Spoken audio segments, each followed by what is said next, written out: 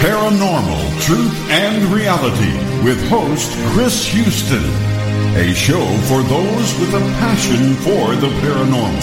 And now, welcome to the show.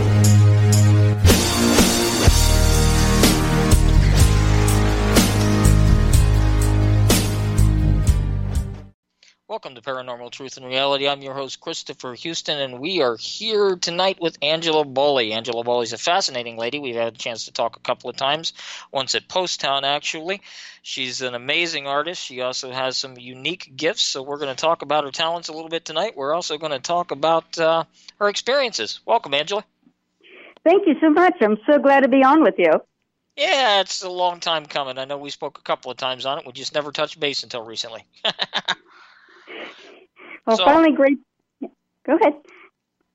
Let's just jump straight in. Tell me a little bit about what got you into the paranormal. We'll just start there. I start that with every guest, and then we'll just kind of let the conversation rise as it goes. Well, I've had a near-death experience, and after that experience of being dead and coming back, I started to have much stronger, more intense, more frequent paranormal experiences. And eventually it got to the point where it was so intense I couldn't avoid it anymore, that this is going to be my life and there's something really different about me. When I was about 20 years old and I was getting ready to go to college, I just graduated high school, and it was that space in between high school and college where I had a little bit of time, maybe a couple of months before I had to start classes. And it was a beautiful day. I'm going to go out for a walk. So before I went out for a walk, I thought, well, I'm going to turn around and I need to get my jacket. It's kind of crisp and cold out here. So I went to grab my jacket, and there was a person standing there, a man who had been skinned to the bone, the most bloodiest, goriest thing I've ever seen. I mean, his eyes were just left in his head. He had stonewashed jeans, high top. They had kind of flared at the bottom, like bell bottoms, and high-top white tennis shoes on, and he was leaning over me and talking to me, and I knew that this person could not be a living person, judging by the condition he was in, and I just went into shock. I felt every hair on my head just stand on end, and it really felt like I had the most extreme sense of cold. And he was talking, but he was talking in my mind, even though his mouth was moving. There was no voice, no sound. The sound was in my mind. And he was saying, oh, man, I should have been like you. I should have gone to college. But, you know, I smoked weed all through school, and I got a factory job. And then I was killed on the job. First day on the job, I was just out there. And he kept complaining and, like, bemoaning himself for the decisions that he made. And he explained to me how he was loading food trays onto a conveyor belt, and he got caught in the conveyor belt.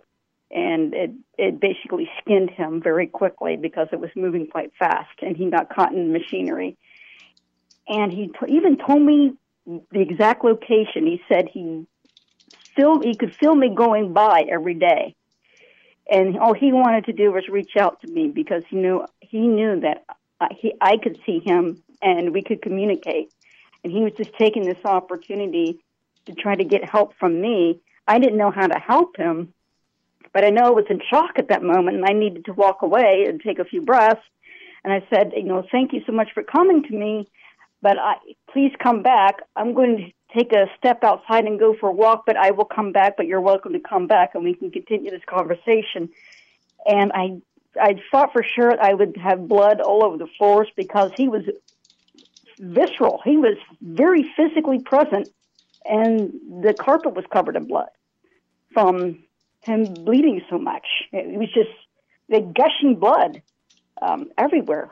But his high-top shoes, they were glowing like they were in sunlight. And it was incredible. And I thought about that experience on my walk, and I thought, well, this is just going to be my life. I'm going to have to be into the paranormal, whether I like it or not. I'm involved. I better be interested in this and figure out how this works, because if people are going to just show up like this and potentially surprise me or shock me or kind of go through my boundaries, I better figure out how to deal with this. So that's how I got into the paranormal, basically, and got more interested into it in order to figure out a better way of coping with this, in order to accept it and kind of live with the gifts that I have in such a way that they're not harmful to me, and in such a way that could help these souls who are trying to get help from me, and also reach out to the living as well. Very interesting. Now, I myself, we've had these discussions. I myself am not a medium. I have met several that are very interesting. I obviously, and you and I talked about this at Post Town, look at the scientific resolutions on how people can be a medium.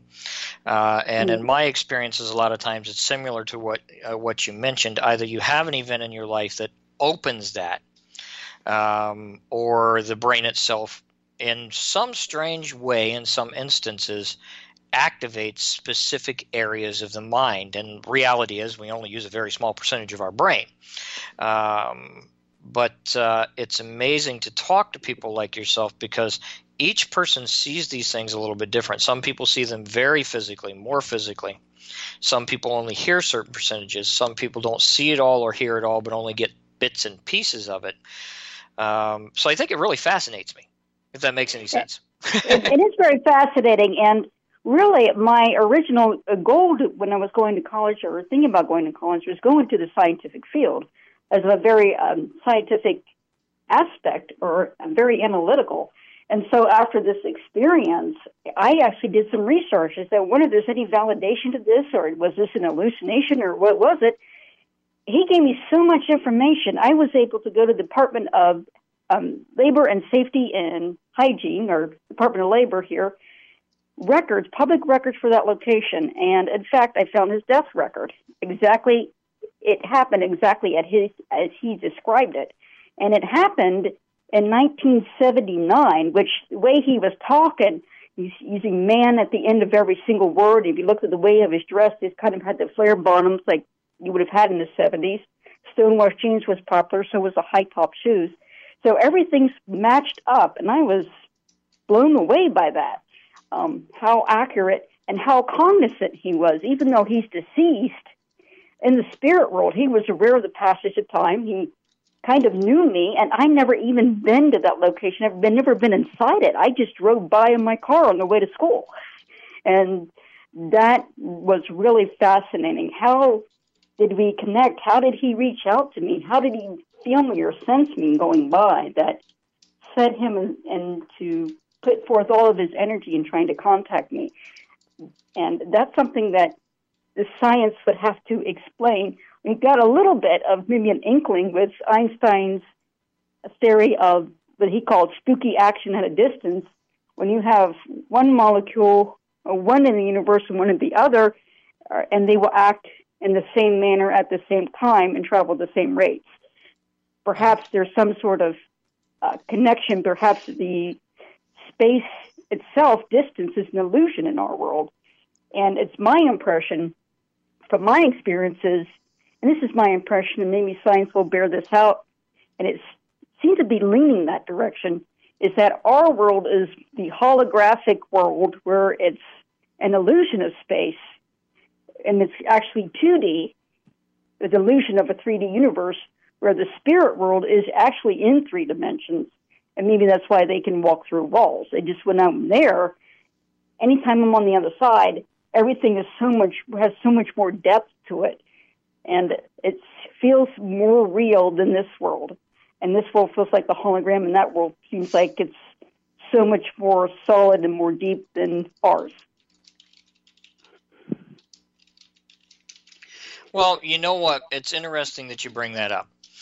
The scientific community of the past is what most people look on. Now, when we look at early scientific community in the past, when you started to talk about the paranormal, there were only 2 avenues. Avenue 1, proven, hoax. Avenue 2, unproven, nonsense. Right. But as we advance through science, today it looks a little bit differently. For instance, there are scientists in Harvard University, as well as MIT and several other universities that work with quantum physics. Their last theory that was developed about 7.5 years ago and brought present about 4.5 years ago states that all things move in a motion together. Based off of Einstein's theory with the molecule separation, for instance, you take one molecule, move it thousands of miles, billions of miles away, and the other molecule, you can move one up, the other one goes up. You can move one down, the other one goes down, having a ghost effect you can't explain. They actually state that reality is that's the way time, which we define time in itself doesn't really exist in their version. Space, all of this coexists at the same matter. Everything is connected in one way, shape, or form.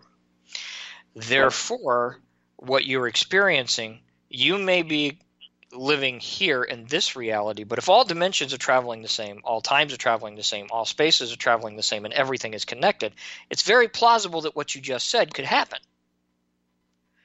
Absolutely. Because you're connected, i.e. we're all connected in different ways. Now, some of those connections happen in the brain different ways. Maybe an accident caused that reaction for the brain to start zooming into things that other people think. Sometimes some people say it comes naturally. Either way, whatever it is, these are the things that I talk about all the time. The paranormal has become a very closed-minded industry in the past 25 years.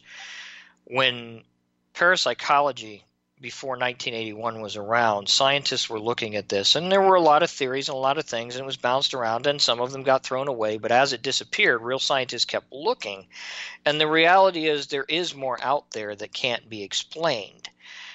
Slowly but surely, we're starting to explain these, but the community's not looking, if that makes sense. That makes perfect sense. I know there's been past studies. For example, another personal interest of mine is lucid dreaming, because just seems like with a lot of people who are sensitive, a lot of them are lucid dreamers, which you are aware of the fact that you're dreaming and have some sort of influence in your dream. So I'm very interested in that. And I was looking at that. People were, as far back in the 60s and 70s, were showing up and doing these studies and saying, well, this is a real thing, lucid dreaming, and is it possible that telepathy is possible between people? Is premonition and precognition possible? And now this come out saying that yes, premonition is possible. And they even noticed as far back as the 60s that some same dream characters, that would be the exact same person. We're not talking about an archetype or something that is purely psychological, would appear in one person's dream and then go and appear in somebody else's dream, as if these were actual people traveling around and visiting other people's dreams, and there's no explanation for that. They had absolutely no explanation why that would even be, but people kept ignoring the evidence of that. Now they're looking back at it again and seeing all the health benefits from that, and there's just so much more, that a whole area of the mind that's not even been tapped into yet, that also seems to be related to psychic phenomena, premonitions, that we innately have the ability to express within ourselves, within our own minds. And that's incredible. That's very exciting that people are finally starting to accept it. But for the longest time, when any development in that field would occur, people would just ignore it. Yeah, well, it is an amazing time. Even though the time is being, I hate to say this, but it's being conglomerated down and beaten down by media and TV and people's assumptions it goes a certain way, and then that's been brought in for the past 20 years or so because, well, the TV personalities I know are great people and they did their job really well. But it is an amazing time as well, because if you step beyond that and you actually take the time to dig in deep and really talk to universities, go past all the silly assumptions and the wackadoo is what I like to call it. It's a terrible thing, listeners. I don't mean to put anybody down. I love everybody's personal experiences. Everybody is always welcome to talk about it. They're always fascinating. But the bottom line is there's some pretty wackadoo stuff in the paranormal.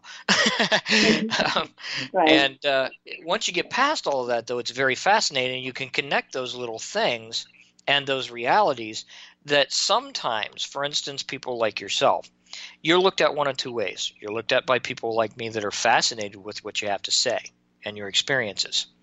or you're looked at by the other half that just kind of look at you like you're a nutcase. I know I've been looked at that way. So, but if you move past all of that, move past the fact that you don't look at it as well, I don't believe her or I do believe her. Look at the real science.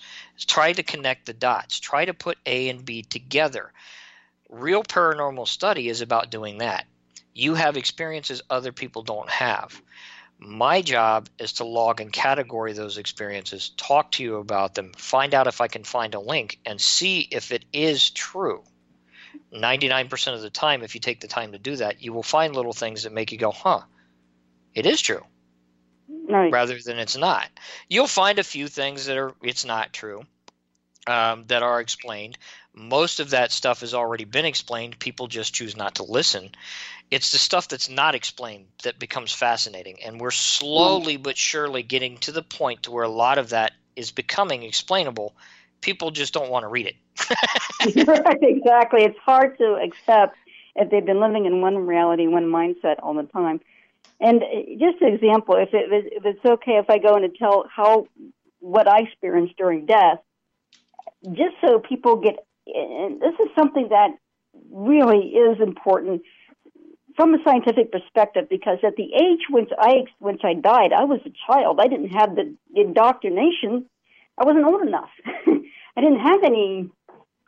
There wasn't any time to sit there and to indoctrinate me. What is death? What is life after death? Or whether it's God or exist or not? There wasn't any of that.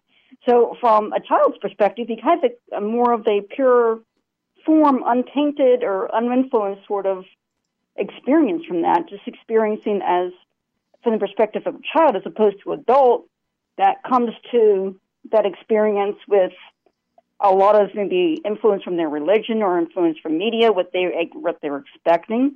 So that is distinct from an adult's death experience compared to mine as a child.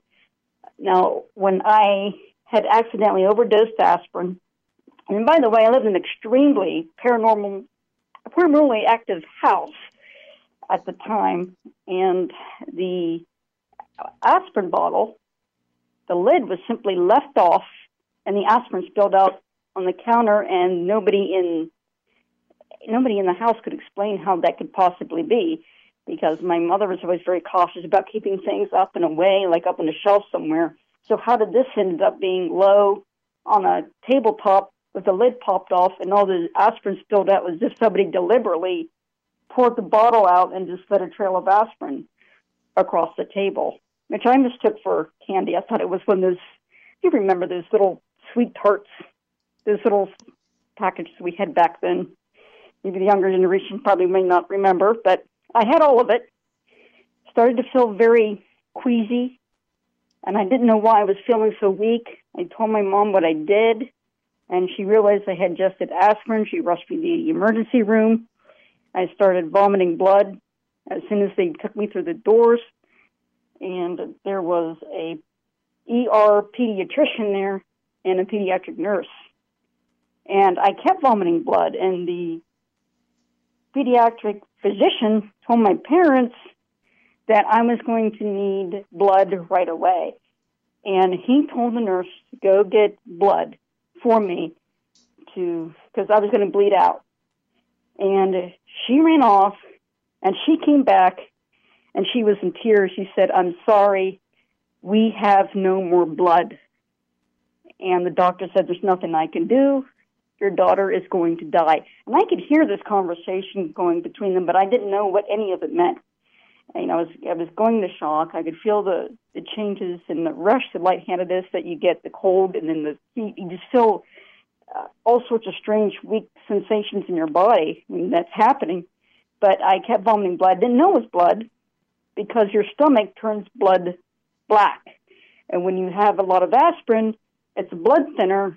That's why you bleed out, but you bleed out through your stomach. So I kept just feeling weaker and weaker, and they laid me on the table, and they put a blanket over me, and I didn't know why they put it over my face. I didn't understand what was going on, and I actually heard him make a phone call, and I heard the conversation, but I didn't understand what he was saying. But I heard him turn to my parents and say, I called the county coroner to come get the body. I don't know how long it will be till he comes. It could be a half an hour. It could be all day until he comes. And I had no idea what that meant. I mean, as an adult now, I know who the coroner is, but as a kid, I had no idea. And I experienced the sensation of traveling at an extremely high rate of speed through a tunnel. And the tunnel seemed like it was filled with cobwebs. It was sort of like gray and maybe the sparks, something like that.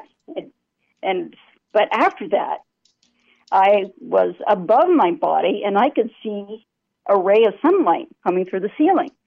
And it didn't make any sense to me. Sunlight comes from the sky. How is it shining through the ceiling? Well, I went up through the ray of light, and I could see the patients on the other floors as I was going up the ray of light. And eventually, I could see the roof of the hospital below my feet.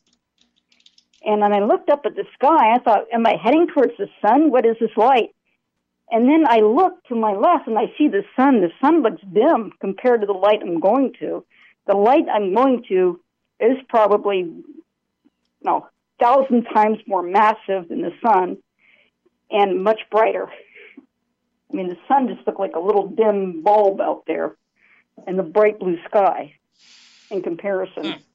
And as I was heading towards it, I could feel this presence, and I knew that in the light was this incredible sentient intelligence that is the highest intelligence, the most advanced intelligence that I can't even convey to you. And as I got closer, I could feel the love from this intelligence, and I instantly said in my mind, this is all the good. The source of all good is from this intelligence, from this mind. It's the source of everything, of good, of justice, everything that we value as good. And I went into that light, and that voice from the light was speaking to me and saying, your body is made out of small matters, small molecules. He called them molecules, and they're called cells. And what I'm going to do, I'm going to repair all of those cells because those cells are damaged, and I'm going to send you right back. I didn't know what cells were. I had no idea what he was talking about. And I actually went back exactly the reverse the way I came. I went out of the light. I could see the roof of the hospital. I could go straight down to the floors again, and then I'm hovering over my body. And this is the first time I'm down on my body, and I realized it wasn't working. I also realized it wasn't really me. It was like a device. It was like a robot. It's like something you get in or to operate. And while I was hovering over it, I hear, get up, get up, get up. And this is from the voice in the light telling me this. And the third time he said, get up, I leaped off the table. And I mean, leaped off the table and was in the middle of the room, and everybody was shocked. I didn't understand why they were shocked. I leaped up, and I was smiling because I felt so happy. I never felt so much joy because the light was filled with joy where it could have come from. And I felt great. And the doctor says to my parents, is it all right if I re-examine her? And I said, they said yes. So he re-examined me. And when he re-examined me, his jaw just dropped, and he said, not only is she fully recovered, but she is healthier than most children in her age group. And he went on to say, I can't explain it. I can't explain it. And he was completely dumbfounded. But I felt different when I came back. It's like how can I explain this? It was like my perception was opened up on purpose, and I was starting to see things in the spirit world. I was starting to see the things that were haunting the house. I could notice I can feel other people's thoughts and their moods and their energies, even when they're trying to hide them from me. I started to have premonitions, prophetic visions. For an example, when I was very young, one of the very first ones I had is a vision right out of the Bible, even before I had any opportunity to study it.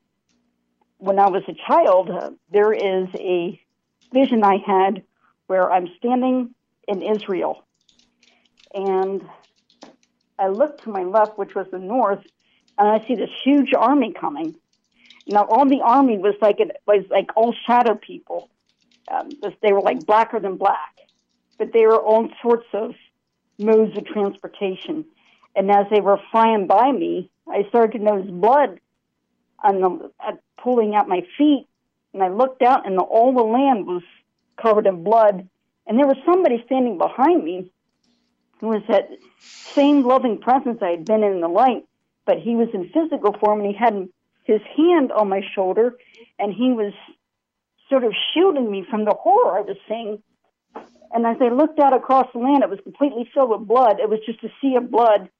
And this same vision is also in the Bible, in the Old Testament, where they talk about an army invading Israel that is yet to occur. And it also appears in Revelation when they talk about a 200 million army invading the land. And he said, this will happen in your lifetime. And I never forgot that. And there was more information. I'd have it again, only this time I could see the army, and I could see that the army was mainly composed of Chinese. And the Chinese people had prepared a specific hour, a specific date, a specific year, a specific date, a specific time, down to the hour of when they were going to do this. And they had been preparing an army for years that would do nothing but take over the Middle East. And the vision of the communists want to have is to fill the Middle East full of Chinese. And these particular Chinese soldiers have black uniforms with a red insignia on the shoulder. And what I was told was that China would conquer the world, and there would be a terrible time of famine globally, and it'll be an awful oppressive time. And what the same intelligence that I went to that later on in my more recent years as an adult said that he would use China to punish the whole world. But China's reign will be short because the punishment for China, they will have to reckon with God, and God himself will come down and punish China. And that's what I've been given. Now, that's going to remain to be seen if any of this come true. I certainly hope it doesn't, because this worldwide war, famine, starvation. I was also showing that there'll be a lot of refugees from America, and that the whole Western Hemisphere just looked like from space. It just like it was charred, like wood that's been charred in a fire, and nothing to eat, and completely lifeless, and people being put on these cargo ships as refugees that were Americans, and there were no children because the children had either died or had been eaten by the adults, and they're being herded up, taken together, and moved into Africa where there was more food. I would see things like this and sometimes question it.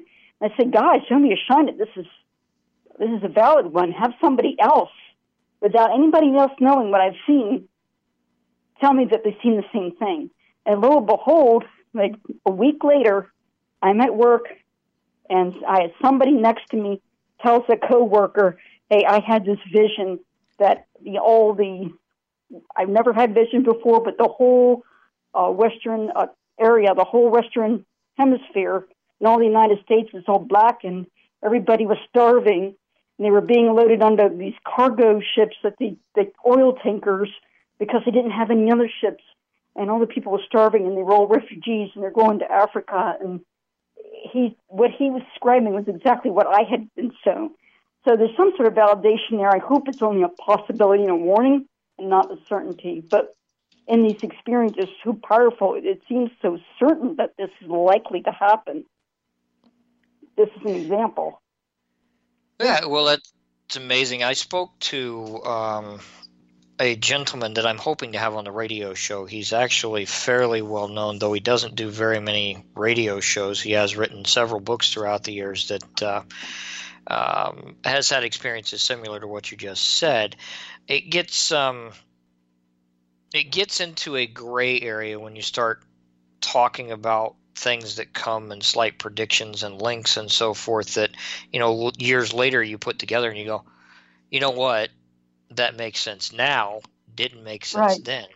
But he's been doing that his whole life. He's almost 81 years old now, and is actually no grandpa to the paranormal. He's been doing it most of his life because he's had similar circumstances to He doesn't speak to ghosts, but things come to him. Voices and so forth come to him, and they tell him about his life, future events, their lives, things along those lines. So he doesn't physically see things, but every now and then he'll have things come to him. He doesn't use a Ouija board like some people like to say. He doesn't use any method of mediumology like some people throughout the years claim works and doesn't. And he's a very stern person that says, look, that's not the way it really works. Right. The way it really works is it just comes to you. I can't explain it. It's just one day it started coming to me. It never shut off. Right. Exactly. But he has, through his books and through some things, predicted things that have came to play. I've had quite a few things, yes. And I'm very interested to meet him because I'm very interested in what you're finishing. I'm sorry I didn't mean to interrupt. No, I started having things coming true as a small child, and then, but also seeing spirits as well. It was not understanding what I was grasping until I became an adult and kind of understood that the paranormal is not just what I'm experiencing. That people do have these things. Like, for example, there's one dream, and in fact, I posted quite a few that's come true, and 4 years prior to the event, I had dreamed it, I posted it, and basically was telling about the credit crash. If you remember, there was this huge credit crash and happened in 2008, if I remember the exact year. But 2004, I had posted a dream about that this was prophetic, because it seems that these prophetic dreams have a very different quality. They're still powerful. It's like you're in the presence of something extremely powerful, almost electrical. And again, I hear that voice, that presence that was there at the time when I passed, speaking to me through it, and that I was in a large city, and I was walking through a set of stairs that, for some reason, the number 4 was very important in it. 4 kept repeating, 4 sets of stairs all the time. But when I got to the top and I looked, there were these 3 shining buildings. And he said, you see these 3 shining buildings? These represent financial centers, and they're going to crash. And 4 years to the day that happened was a huge credit crash.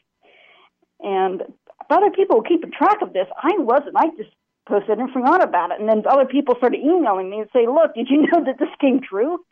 And exactly. And more than that has come true. I've had, there was soon ahead Hurricane Katrina as well, but I didn't quite understand the gist of it. I knew they said that in the dream I was being shown a hurricane, and it was laid out on the news program. And the anchor suddenly got real serious, like she was talking directly to me and said, this is going to hit here. This is going to hit here. Nobody believes it will happen here, but it's going to hit here. And I just saw this massive flooding. And the dreams kept reoccurring. And then when Hurricane Katrina hit, it made sense. And I keep posting them, and they were like, you predicted Hurricane Katrina. I was like, really? It seems that way. To me, that something was going on, but I wish I would have known for sure. And then I had one prediction where I knew that there was going to be riots breaking out in Ferguson. And I had posted a dream about that.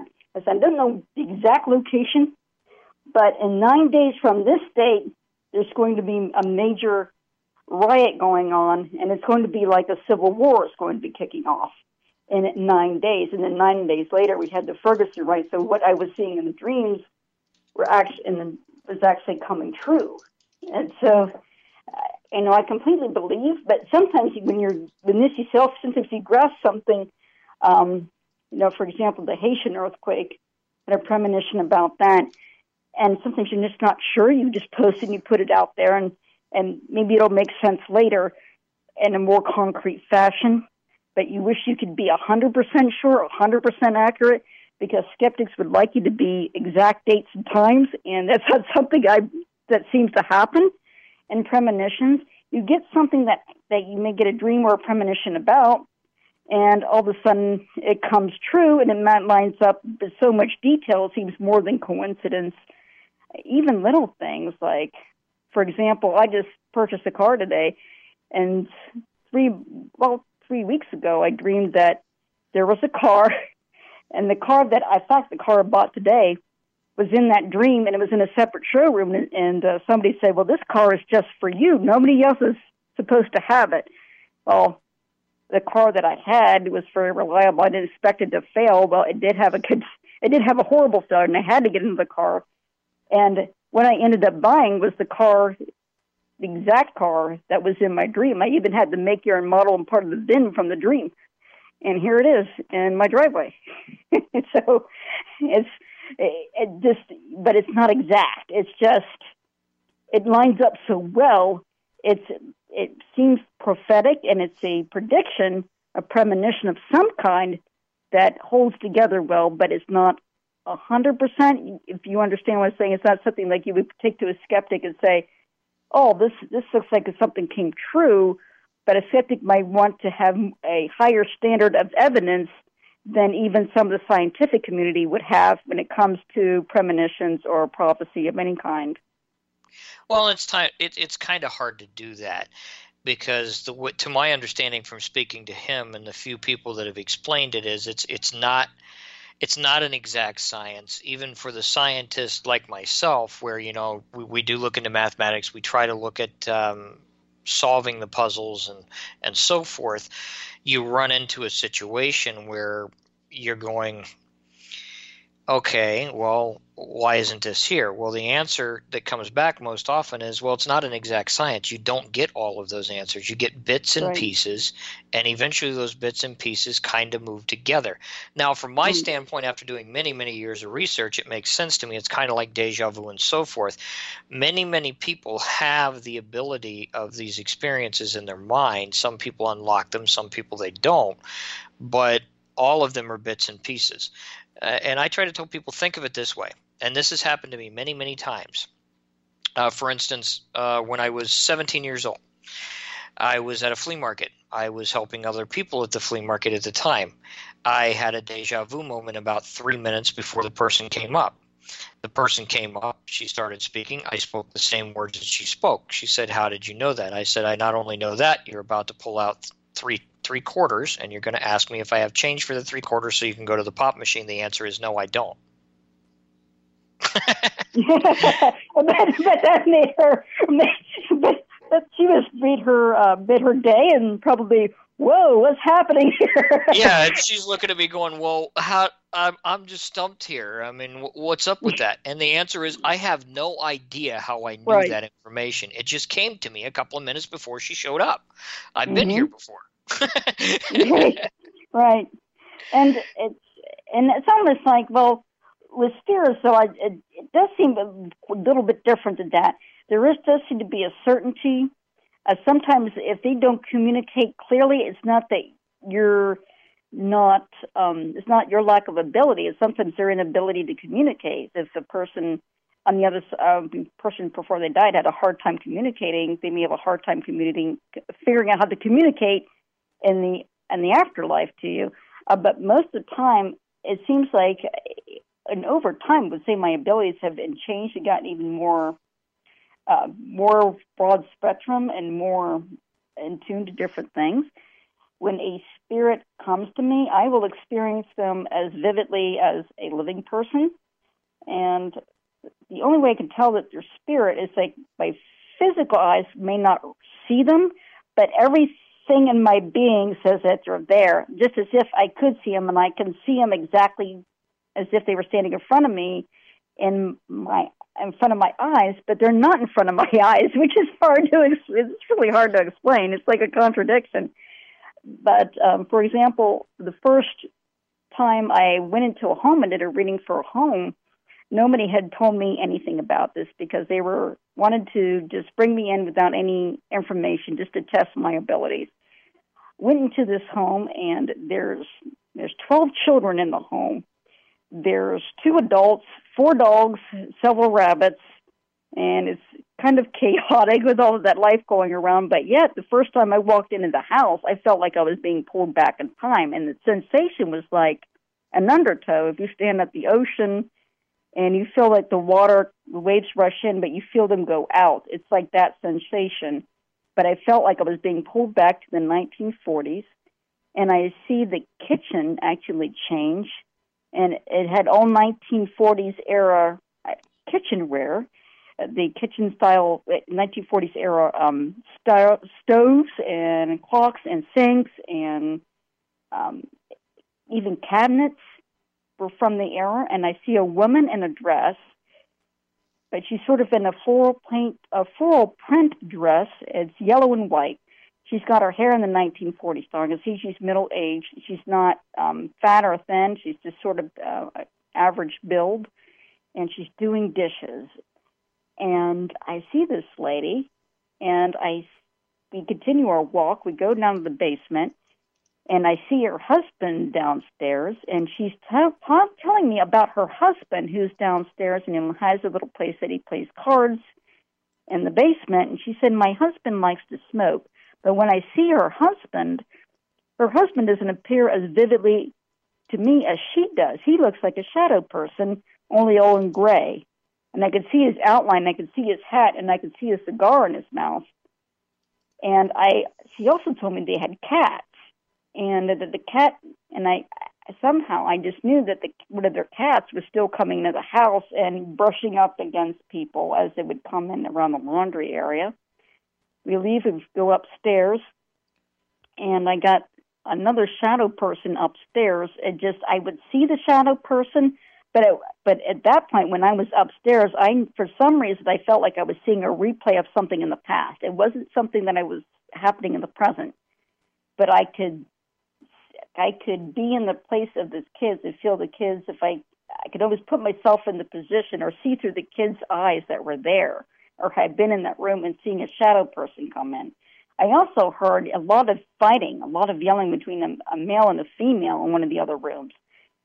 So we finished our walk. So I'm the first person they ask, what did I experience? And since I've never done a formal reading, I didn't know how this was going to go. I didn't have any idea. I thought, I'm not like one of those psychics on TV that can tell you everything that's going on in the house. But lo and behold, I turned out to be one of those psychics just like on TV that can tell you everything that's going on in the house.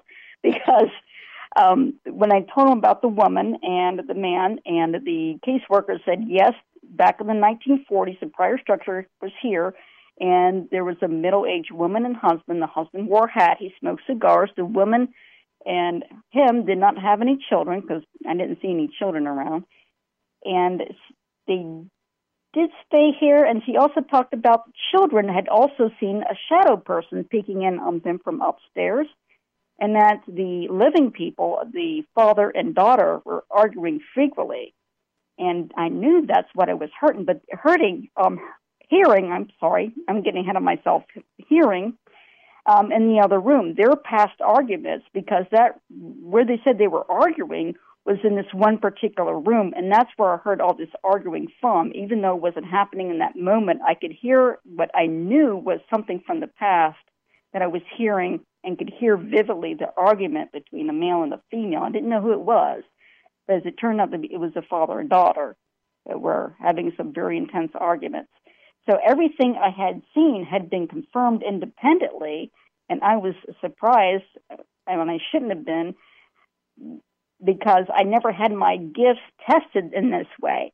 I had always had very personal experience. Spirits would come up to me, and they would give me enough information I could go validate it in researches, and it would come up in records, but never had anybody take me to a location and let me do a reading there. And I was amazed that this came through so much more clearly than some of the other ones. The other ones who were with, of course, seems like they have different abilities, but we both saw, one of the other mediums were with us, we both saw the woman and none of the others saw the man, but just got a vague impression of him.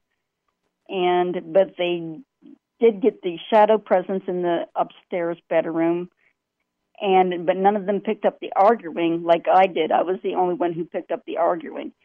So each of us had very different, maybe a different range, you might want to say, different things that we were keying on, but one of them could actually pick up more personal things with the living, that she's very good at keying in at the personal that you wouldn't think anybody could ever know about somebody. She can pick up some very personal things in people's lives in the living and pick those things out. So it was very interesting, and I continued to do this, and I thought, well, I'm an artist. And it was so vivid to me, I can start painting what I'm seeing. So I started to do that when we went to another location down near the OSU campus area. And again, I wasn't given any information ahead of time, but the spirit would actually came to me days before, even before I knew I was going, and introduced himself to me. And he was hovering over my bed, and he looked skeletal. He was a skeleton, but wrapped in something, like some sort of bag or cloth. And he was showing himself through it. And he said, "I don't want to look like this. And, this is not. I wasn't treated with dignity. They just threw me in a grave and threw dirt on me. That's not how I should have been treated. I was a human being. Don't throw me like that. Just treat me like I was garbage after I'm dead." And he went on to explain that he was this person I came across is extremely cheerful, very party type of guy, and he lived down around campus because he liked to hang out with the party crowd and with the college kids. And he was about 7 foot tall, blonde, sandy blonde hair, blue eyes. And what he explained what happened to him was that him being a heavy drinker actually passed out behind a bar, and he passed away from alcohol poisoning. And because he didn't have any money and he didn't really have any family that around that he kept in touch with, he was just buried in a pauper's grave, essentially. He was just put in a bag, just tossed in a hole, and dirt piled over him, and he said, "I didn't deserve that. It was like he was being tossed away like garbage." And that's why he looked like a skeleton in his afterlife, because he was felt so humiliated in the way that his remains were treated. When I would feel that way if that was the case. I mean, you want to be treated in some extent like a human being, and it's disrespectful for people not to do that. Though times past and ages past, people have done that before, just bury people in the ground, no coffin, no anything, no respect, no funeral. It's still a sad thing. Right.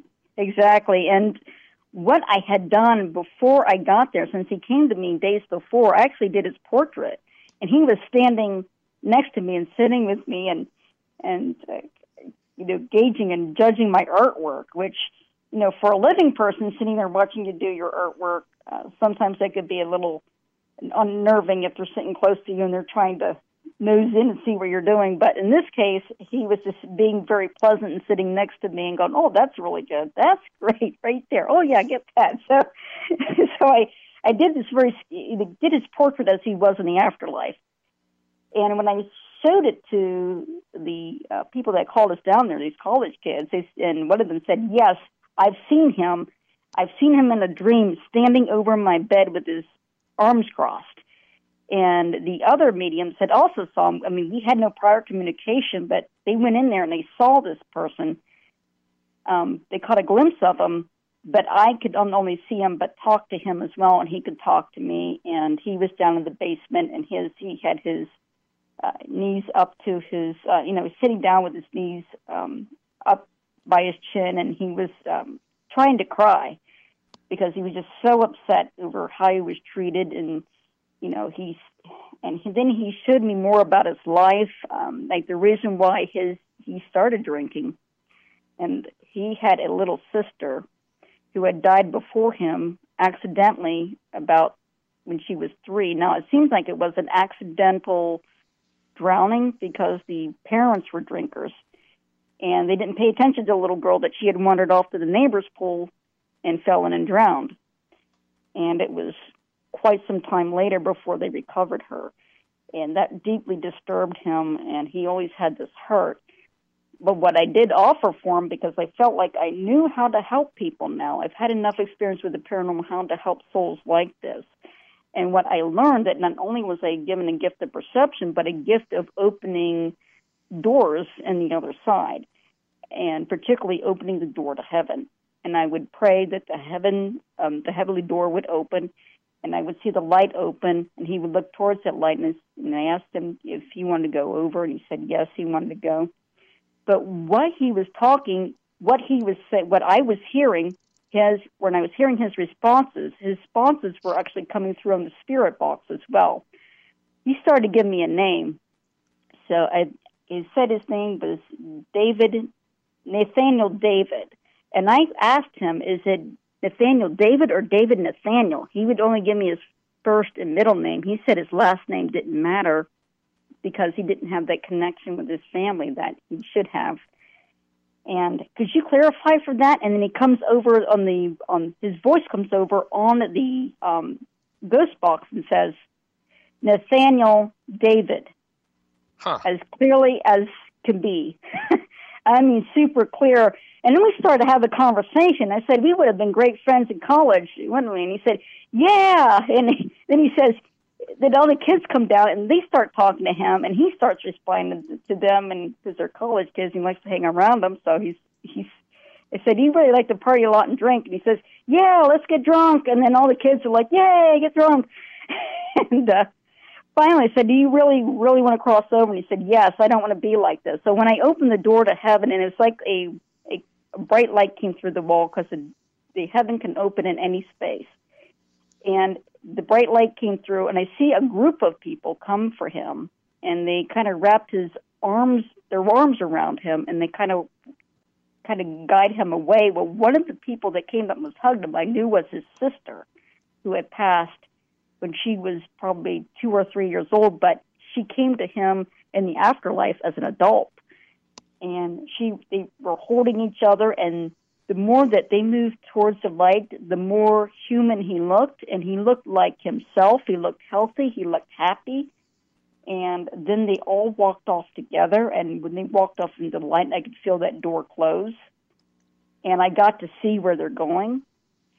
And it's like when I'm with this gift, it's like I'm giving the full view of the other side, especially when I'm sending somebody over or helping the crossover or currenting the crossover. I will see what that light presents. Sometimes it will present whatever to them that makes them happy and comfortable, that they feel like it's a healing place to be, or the place they've always wanted to go. Well, that's a very interesting thing, actually.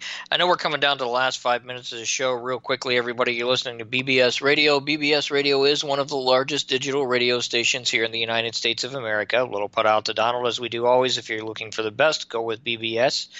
NICAM and Generation Truth will actually be at Moonville Tunnel tomorrow for pre-prep on filming. We're putting a piece together for Truth and Legends. I'll get you more details on that later. The premiere of Rosa Lee from Christopher Maggard will be in Dayton, Ohio. I do encourage you, if you haven't got tickets to it, feel free to do so. I know he still has a limited amount, but it is a premiere that hasn't been seen before and claimed to be very scary. I will be there. Santiago Cirillo will be there. The cast members will be there, including some fairly famous names. So by all means, jump in and watch the movie, get some autographs, and have some fun. Let's talk about where the listeners, if they need your help or they have more questions, Angela, can find you. Well, you can go to my Facebook page. If you just type in Angela Boley, portrait artist, my name will come up in Facebook. It's my last name is spelled B as in Bravo, O like Oscar, O like Lima, E like Echo, Y like Yankee. And you can just type in my name, Angela Boley, portrait artist, and then my Facebook page will come up. And you can message me through my Facebook page. Or you can email me. I do have an email address that I use exclusively for readings and for people that are seeking me out for artwork. And it's Angela Boley is pure of art art@gmail.com, and that's art, A-R-T. Angela Boley is pure of art, so at gmail.com. You can email me there, and I'll be more than happy to reply to you. Or if you message me on Facebook, I'll reply as soon as I can, and I'll be more than happy to help you. Well, we'll be glad to have you back on here. I know that we didn't even get into a percentage of what you and I can talk about. So by all means, message me, Angela, anytime. Or I think most of the people that you hang out with have my phone. So if you ever want to discuss it when we're not at Post Town or somewhere where I run into you, you're welcome to give me a call. Next week's show, we are going to have a little bit of a reversal, just so that everybody knows if everything works out right. I had the great privilege of meeting a very young, very talented card reader, and I know it's not regularly what we do here on Paranormal Truth and Reality, but I think it's important that everybody gets a chance to talk about their experiences. Even though I'm scientific, that doesn't mean everybody has to be, and everybody has their own belief systems, and she's a wonderful lady, so I encourage you to jump in next week. You've been listening to Angela Boley here at Paranormal Truth and Reality with the host, Christopher Houston. It's been a wonderful, wonderful conversation. I'm going to end this show the way I end it every single week, and that is in the truth, or in the paranormal, I apologize. Truth should always be that reality. Now, of course, obviously, science and logic and reading and history is all a part of that for a true paranormal study person, but the human nature is also very, very important. You met one person today that is a very delightful lady, a wonderful human being, and it had some excellent experiences that you can learn a lot from. I encourage you, when you're out in the community and you're talking to these people, don't be closed-minded. Don't think that everybody's opinion doesn't matter, and listen to them, because every now and then you'd be surprised what you can learn. That's our show tonight. We'll talk to you next week. Have a very wonderful weekend.